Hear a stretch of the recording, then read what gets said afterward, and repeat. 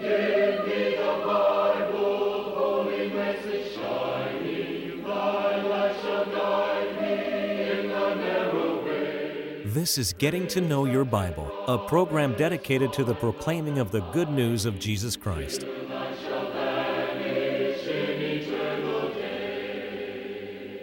Here's Billy Lambert. There was a little boy who had been listening to the preacher talk about the need for inviting people to come to church. Well, the little boy got in his mind that what he was going to do, he was going to start knocking on people's doors.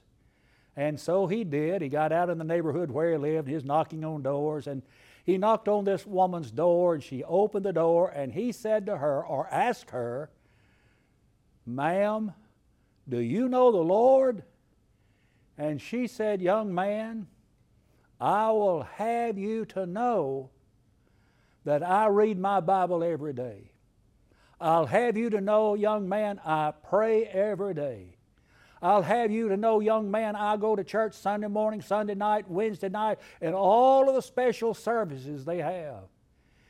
And he said, as kindly as he knew how, he said, "Ma'am, I didn't ask you that. I ask you, do you know the Lord?" Well, I'd ask, do we know the Lord? We want to talk about that today. And how well do we know the Lord? And how can we know that we know the Lord? I hope that you'll stay tuned today as we discuss that topic. Do you know the Lord? Hello, I'm Billy Lambert, and I want to welcome you to Getting to Know Your Bible, a program that's dedicated just to preaching the Bible. And that's the reason we call it Getting to Know Your Bible. I remember a number of years ago when I first started preaching on television, I got a call from Phoenix, Arizona. There's a woman on the line. I was sitting in my office, and she did not recognize my voice. I guess maybe I have a different voice when I answer the phone in my office or something. She didn't recognize me, and she said, "I watched this program on television. I just have one question. Who came up with the idea of just preaching the Bible?" And I replied, "Well, God did, ma'am." She said, "Well, that's wonderful. I hope you'll keep it up." Well, that's what we're trying to do on Getting to Know Your Bible, is just exalt the Word of God. Thank you for tuning in today. I want to welcome you to our telecast. Now, today we're going to be offering a free Bible course. And I hope that you will avail yourself the opportunity to request this Bible course so that you'll know more about the course, know how to receive the course. Why don't we pause for just a moment? To help you in your study of the Bible, we want to send you this Bible correspondence course. This course is non-denominational. It's based on the Bible. It's conducted by mail, and it's free. To receive this course, write to Getting to Know Your Bible, P.O. Box 314, Summerdale, Alabama 36580. Or call toll-free 1-877-711-5214.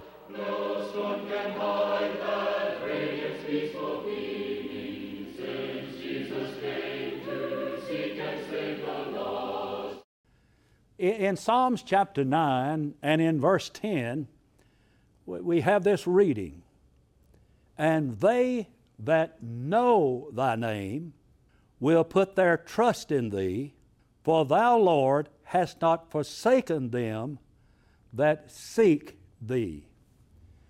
One of the greatest needs of our world is for men to really know the Lord, to understand God, to understand Jesus Christ, to really know them. Paul in 2 Timothy chapter 1 and verse 12 says, For the which cause also I suffer these things. Nevertheless I'm not ashamed, for I know in whom I have believed, and am persuaded that he is able to keep that which I committed unto him against that day. Paul said, I know the Lord, and I know what the Lord can do for me. In Job chapter 22 and in verse 21, listen to what the Bible says. Acquaint now thyself with him. In other words, you get to know him and be at peace. Hereby good shall come upon thee. How well do you know the Lord? Are you really, really acquainted with the Lord?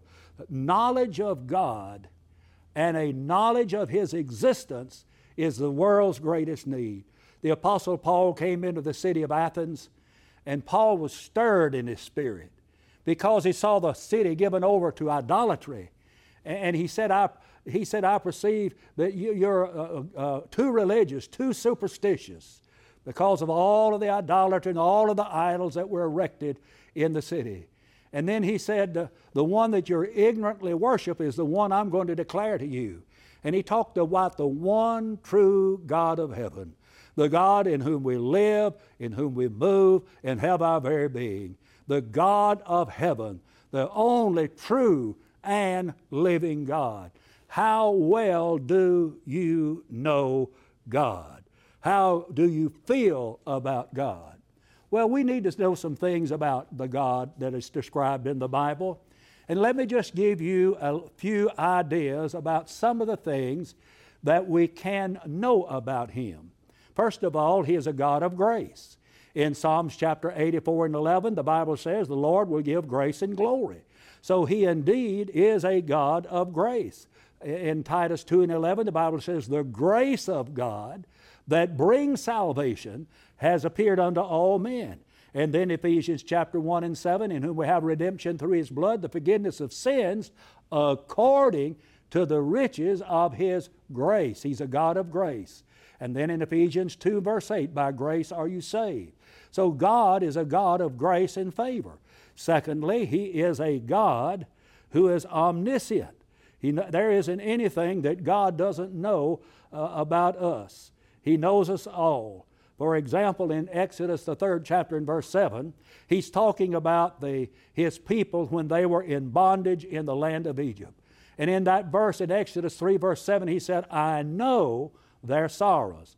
He had knowledge of their sorrows. He knew what they were going through. And then He is a God of omnipotence. That is, He knows everything. And He is all-powerful. God is all-powerful, isn't He? He is described in the Bible as being the Almighty God. He's a God of integrity. He's a God you can trust. In hope of eternal life, which God who cannot lie promised before the world began. Our God is a God who is truthful. He is honest. He's a God of integrity. And He's a God of justice. In Genesis 18:25, the question is asked, shall not the judge of all of the earth do right? And the answer is, of course, yes, indeed, He will do right because He is a God of justice. God is an impartial God, Romans 2 and verse 11. Romans 11:22 says, behold the goodness and the severity of God. He is a good God, but He can also mete out justice when it is necessary. So God is a great God. He is a God of omnipresence. He's a God who is here, who is there, who is everywhere. In Genesis 18:26, the statement is made, thou, God, seest me. All of us could say that right now, that God sees us. God, there isn't anything about us that God doesn't know. For example, in Matthew 10 and 30, the Bible says that God even has the very hairs of your head numbered. He knows all there is to know about you. But God even knows, is the only one who knows, when Jesus Christ is going to return, according to Mark chapter 13 and in verse number 32.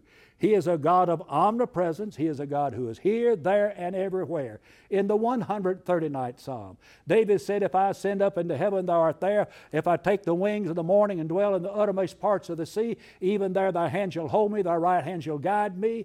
There isn't anywhere that you can escape the presence of God. In Proverbs chapter 15 and verse 3, Solomon said, the eyes of the Lord are in every place, beholding the evil and the good. These are just a few of the things that we know about the God of heaven. That He's a God of grace. That He's a God of omniscience, a God of omnipotence. That He's a God of integrity, a God of justice.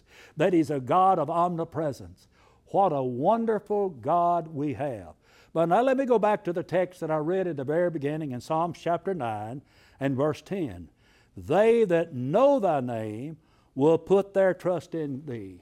You see, when we know God, we understand God, we have knowledge of God, there are certain things that are going to be beneficial to us. For example, to know God as a God of omniscience is to trust Him for guidance. And God has perfect knowledge. We do not. We do not. Jeremiah 10:23 says, O Lord, I know the way of man is not in himself. It is not in man that walketh to direct his steps. Now, folks, that's what we've been trying to do in America for a long time, direct our steps. But we've made a horrible mess of things because we've left God out of the equation. But when we come to understand God as a God of omniscience, we're going to trust Him for guidance in our lives. Man has made a mess out of guiding himself. Man says, well, this is the way I see it. This is what I think. This is how I feel. Solomon said in Proverbs 14:12, there's a way that seemeth right unto man, but the ends thereof are the ways of death. But then again, to know God as a God of grace is to trust Him for forgiveness. Do you know Him as a God of grace? Well, then you'll trust Him for forgiveness. And He is a God who is a forgiving God.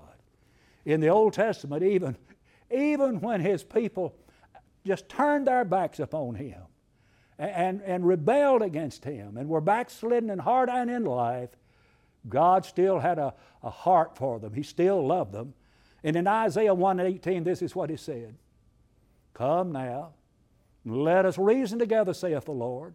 Though your sins be as scarlet, they shall be as white as snow, and though they be red like crimson, they shall be as wool. And God is willing to forgive today, in whom we have redemption through His blood, the forgiveness of sins, according to the riches of His grace. One of the greatest blessings of all blessings is forgiveness. Forgiveness. Can you imagine not being forgiven of your sins? But can you imagine how you might feel if you were forgiven of sin? God's willing to forgive. And we learn how to forgive other people by learning how God forgives us. In Hebrews 8:12, the Bible says, I'll be merciful to their unrighteousness, and their sins and iniquities will I remember no more. That doesn't mean that God loses His mind. It just simply means that when God forgives us, He treats us just like it never happened. If you want to know how to forgive your husband, forgive your wife, if you want to know how to forgive someone who has offended you, find out how God does His forgiving. And then you forgive just like God forgives. You see, God is a God of grace, a God of kindness, a God of mercy, and we ought to trust Him to forgive us of our sins, and indeed He will. There's a tombstone somewhere in New York that just has this one word on it: forgiven. Forgiven. I don't know the reason behind that tombstone. I don't know the reason for that epitaph. Maybe that suggests that this person had been forgiven by God, or it may be the person that died had been offensive to someone, and the person that had been offended by that individual put that tombstone down there to suggest that they had forgiven that individual. I don't know. But I know one thing: we can have forgiveness written all over our life because of God's marvelous grace. But to know God as a God of competence, and He is a God of competence, is to trust God for the provisions of life. God it might just seem unreasonable to some people that God would be able to provide whatever we need. Well, God is able to do lots of things.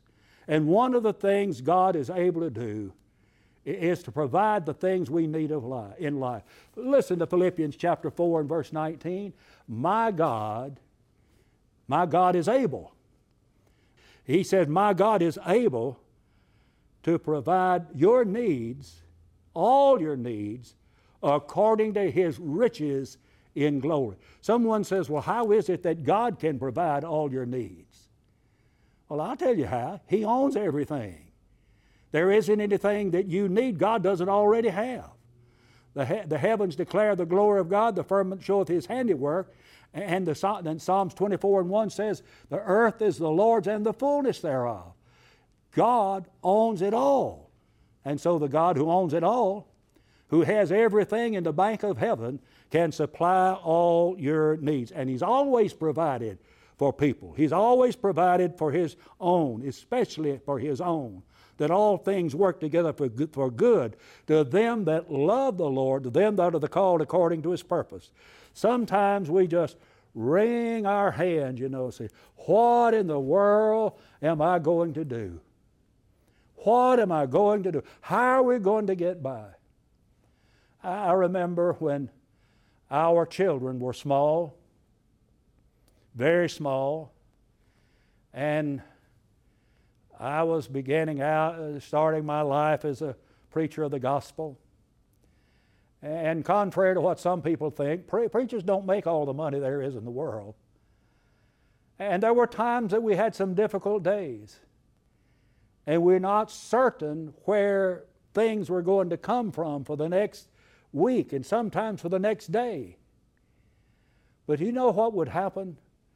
When we thought that we had gone as far as we could go, something would come up and the need we had would be provided. And so our family developed this little motto for our life. And it's found in the book of Genesis, chapter 22. And it is Jehovah Jireh, which means God will provide. I don't know what you're going through right now. I have no idea what you're going through. Some of you are going through the deep waters right now of your life. So some of you feel like you're in the dark cloud. So some of you feel like you're tested and tempted beyond measure. So some of you are going through some things with your family. Maybe you're going through some things with your job. But God will provide. Jehovah Jireh.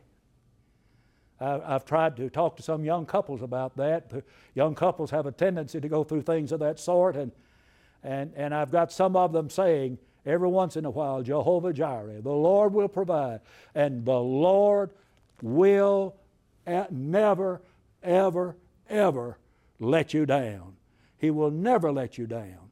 If you trust God for His competence and for His power, you can trust Him for the provisions that you need in life. And if you trust God's integrity, you can, if you have confidence in His integrity, then you can trust the promises that God made. And God is a God, according to Titus 1 and 2, who cannot lie. It's impossible for Him to lie. And then according to 1 Kings 8:56, there's not one word of all of His promises that's ever failed. And then according to 2 Peter 3 and 9, He's not slack concerning His promises. He's kept all the promises that He's ever made to us. We can trust His promises. And the worth of a promise is no better than the integrity of the person making that promise. Through life, I've had people to make promises to me, and I questioned whether or not they were going to fulfill that promise because of their track record. And there have been times that I have been pleasantly pleased and surprised. And there are times that I got what I expected. They promised and never performed. But the difference in man and God is this. Man might make a promise and not fulfill it. But God makes promises, and God has never broken one of those promises. This is a promise He made in Isaiah 55 and verse 11, that when you sow the seed of the kingdom, that is the Word of God, it's not going to return back to Him void. He's promised, according to Malachi 3 and 10, that when we bring all of the tithes into the storehouse, that there may be meat in His house. He'll open the windows of heaven and pour out a blessing so great there shall not be room enough to receive it. Someone says, you believe that. I believe that when we give today in the Christian age, as we've been blessed, as we have prospered, that God will indeed open up the windows of heaven and He will bless us beyond measure. Someone says, why do you believe that? Number one is because I've experienced it in my own life. And number two is because God said so. And I trust God. And so we can trust His promises because God is a God of integrity. And then because He's a God of justice, you can trust His threats. He always makes His threats good. A person might make some kind of a threatening gesture to you, and maybe they're just bluffing. But God's not bluffing. Think about some of God's warnings in the Bible. Hebrews 9:27 is actually a warning. And it is appointed unto a man once to die. That's a warning.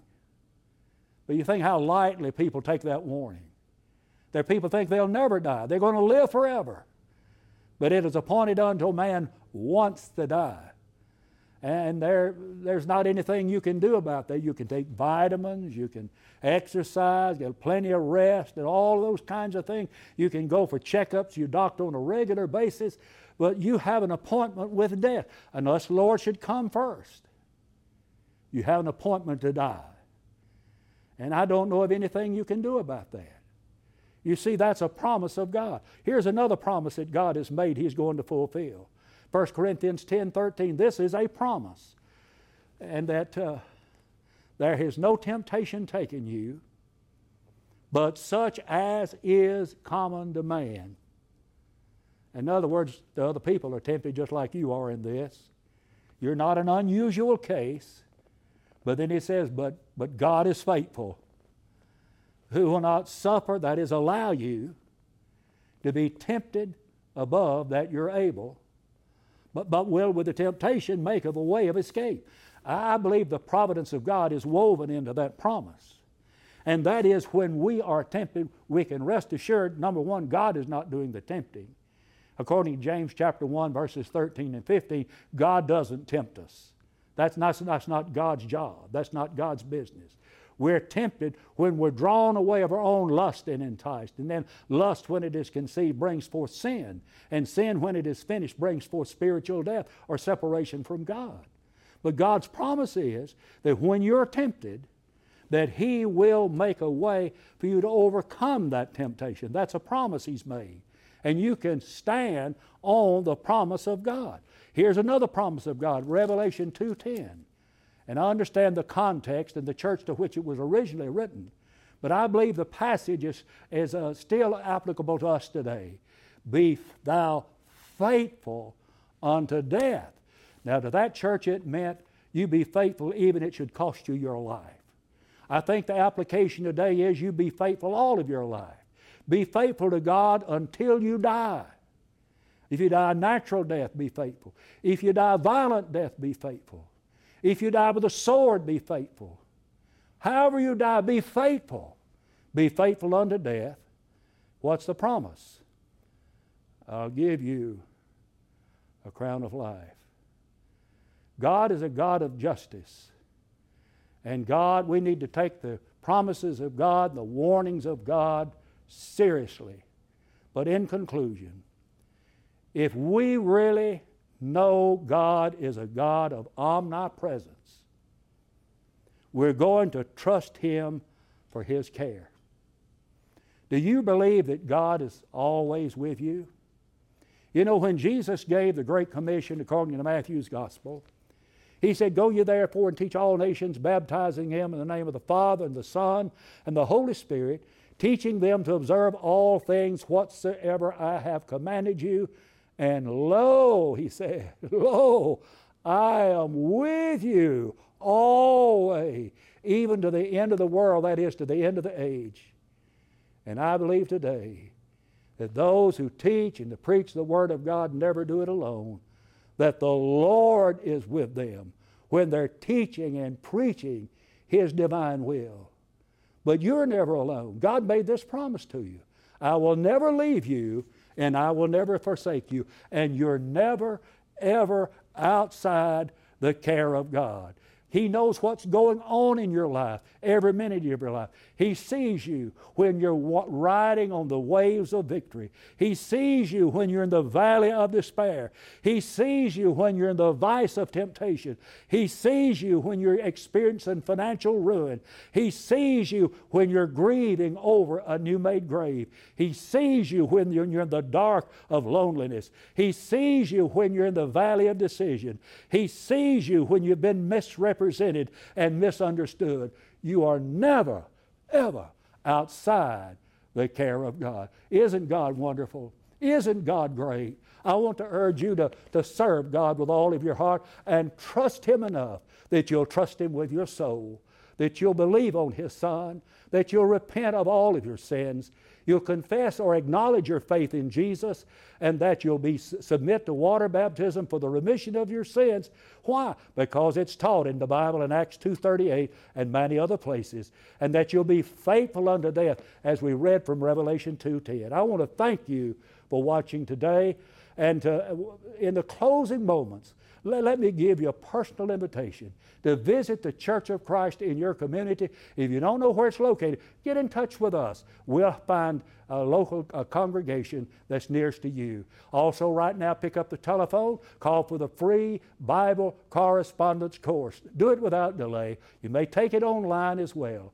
But however you do it, please take the Bible. We want you to get to know your Bible better. And we want to thank you for watching today. I hope that you will tell someone else about getting to know your Bible. Spread the word that we're trying to get into the Bible, and tell men and women, boys and girls everywhere what God has to say in His Word. I want to thank you for watching today, and until we meet again, may the Lord bless you, and may the Lord keep you and watch over you and your household until we meet again. We want to help you as much as possible in your search for a personal relationship with God. You can now easily access our free Bible correspondence course online at gettingtoknowyourbible.com. If there's any way we can help you grow closer to God, please email us at gettingtoknowyourbible@yahoo.com or call us anytime at 1-877-711-5214.